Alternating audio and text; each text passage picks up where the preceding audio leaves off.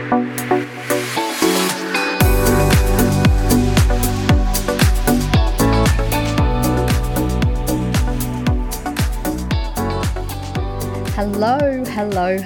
and welcome to the Resilience Movement 2022.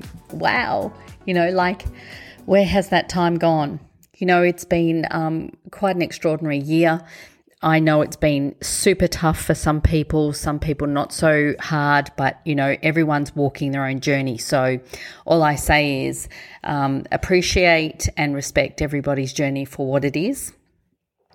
What I'm here to talk to you today about is a couple of things I do at the beginning of the year, and I'm only sharing this because it might be helpful to some. If it's not helpful, guys, don't listen. You can switch off anytime, but sometimes people need some help or a bit of direction when they want to do something new. So I remember a long time ago where I knew this is not how my life was supposed to be going. But I didn't know about, positive intention. I didn't know about manifesting what I really wanted. I was really learning about that more than 15 years ago. And so since then, I've always been on this self-discovery journey, as well as personal development has been a very important part of my life, as well as professional development. In fact, if you think about your values, one of my highest values is growth. And, I need to ensure that I'm growing because that's how I feel like I'm in my natural state. And again, this is how it is for me, not necessarily how it is for you. But I wanted to share, this will only be a really brief podcast, but hopefully powerful enough that it can start to propel you into the direction that you want to go if you want to make some changes. And, something that I truly believe is self-discovery occurs in stillness. And what I mean by that is you have to be still. You have to be alone in solitude to really start to discover who you are, what you want, what you don't want. In some cases, we're not quite sure what we want yet, but we do know what we don't want. So knowing what you don't want can lead you into what you do want. So you can write all that down.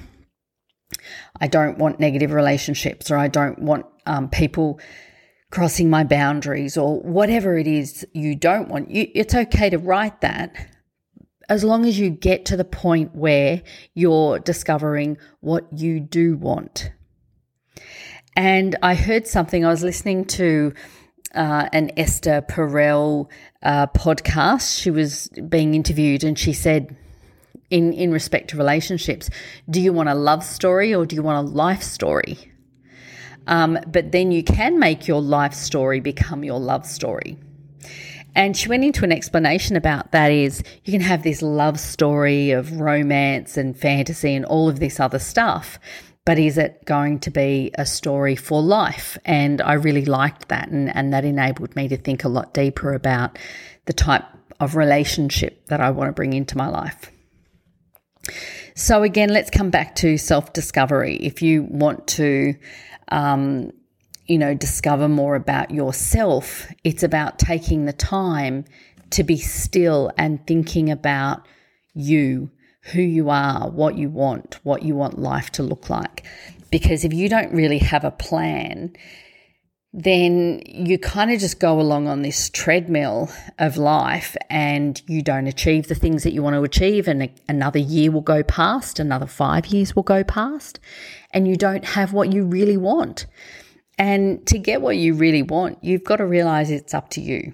It doesn't matter who you are. If you want something, you've got to go after it. Now, let's look at the simplicity of, do you want more happiness? Well, what does that look like for you? Right? What does your happiness look like? If you want more fun, what does that look like? So really think about, as you're sitting there in stillness, what is it that you want? And so over the New Year's Eve through to the New Year's period, I do a lot of writing, a lot of journaling, and I have specific things that I journal about. And I journaled the night before New Year's Day just in reflection, what did I reflect on for the year? How fast it's gone is one of the things which I know many have talked about, how they feel the year has gone so fast. And I really don't think this year mattered how old you were, or last year mattered how old you were. People in their 20s talked about how fast it's going, to people in their 40s, 50s, and even my parents in their 70s are saying that life is going pretty fast. There was an analogy that Jim Rohn once said was, if you love going fishing and you're in your, let's say you're in your 60s, so you've got, maybe 70, 80, 20 more years of going fishing. That's just an estimate. But if you only go fishing once a year, you only have 20 more times to go fishing if you've only got 20 more years of life. So think about that. If you want to do something and you want to do more of it, then you have to make that plan to do more of it, or you're limited. So after I did my New Year's Eve reflection and was able to kind of sit in, what has happened, and I have to say I've had a pretty fantastic year. I'm very grateful for the year that I've had. I'm very grateful for where I'm at, where a lot of my family is at, and the things that we're doing. And I also sometimes felt like I needed to pinch myself because of the place that I'm in, and how I've really trusted and really manifested a lot of what I desired.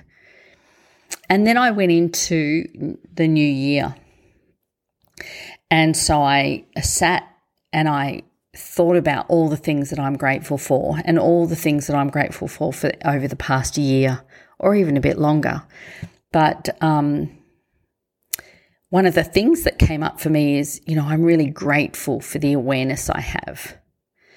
And when things come up for me, that's a reminder that I've got more work to do, and that's okay, because that's what happens when things come up. But, so I did a whole page of gratitudes. It doesn't matter how many you do. You could do 3 gratitudes, or I went through a lot of them. And, things that I'm very grateful for that had a lot of meaning for me. And one of the things that came up for me was how grateful I am for my intuition, and the fact that the more stillness I have, the more awareness that I create, the more my intuition is working for me, the more my intuition is there, and I don't have to hustle for it. So there's some of the things. And then I go into what my intentions are. And, I'm going to share one of my intentions, but my highest intention is to let go of the past. And when I'm triggered, this simply means it's a nudge from the universe to keep doing the work. And when I do the work, I heal. So don't be afraid to be triggered by things, because that's, again, I just call it a nudge from the universe that says you've got more work to do. And be kind to yourself, know how far you've come, how much work you've done. But, I used to get frustrated and say, oh my God, I've done the work. Why am I still being triggered? And well, we've got work to do forever. The work on ourselves doesn't stop if we want to evolve into a more enlightened being, or a more intuitive person, or whatever it might be. There is always going to be work to do. And I have a lot of other intentions, so I wrote those down. Then I write down my future. What do I want for my future? What do I want it to look like? Because when you know what you want it to look like, then you can start working towards creating that. If you don't have an idea of what you want your future to look like, how can you start to create it? Like, if you want a really loving, congruent family, you've got to work towards that. If you want a wholesome relationship, or you've got to work towards that. If you want to have more adventure, you've got to work towards planning that, for example. So whatever you want, you've got to have a bit of a picture to know what you need to do. And remember, in your future, if you have a picture of the long-term future that you want, then the short-term little things that can distract you are easily pushed aside, because you can know, no, I have a big picture. This is my future. I know what I want. So, really write down the things that you want for your future, to the smallest things that you might not think are significant, to the larger things that you know are so meaningful to you or to your partner or to your family, whomever that might be. You both might be working towards it. Then I also remind myself of my values. What are my values? And one of the things, about manifesting, having a good partner in my life. So I don't write a list of what I want him to be or have. I write down what I bring to a relationship. I write down my attributes, my qualities that I bring to a relationship. And I also remind myself that I cannot seek someone to change. I must only seek to accept. Right? So you don't get in a relationship to change someone for them to fit your model of the world. You have to attract the person that you accept, just like you want to be accepted for exactly who you are. And looking at the fact that I believe kindness is one of the most sexiest attributes that a man can have, to be kind. There are other things, but you can see kindness. Kindness comes out quite easily. And then I continue to journal, and anything that's coming up for me that I need to do the work on, I need to get it out onto paper and journal it so that it can be out of my thought process, and I can then start to action and reflect on things. So when I can reflect on things, I can be curious about why stuff is coming up. But that, again, I want to remind you that self-discovery occurs in stillness. So take the time for you to be still and create your year of greatness, whatever that looks like for you. Everybody's vision of greatness is different. So you've got to establish what that looks like for you. So again, let me just recap that. I look at my gratitudes, my intentions, my values, and my future. And then whatever comes up is just a nudge from the universe to do the work. Thank you for listening in to another podcast from the Resilience Movement.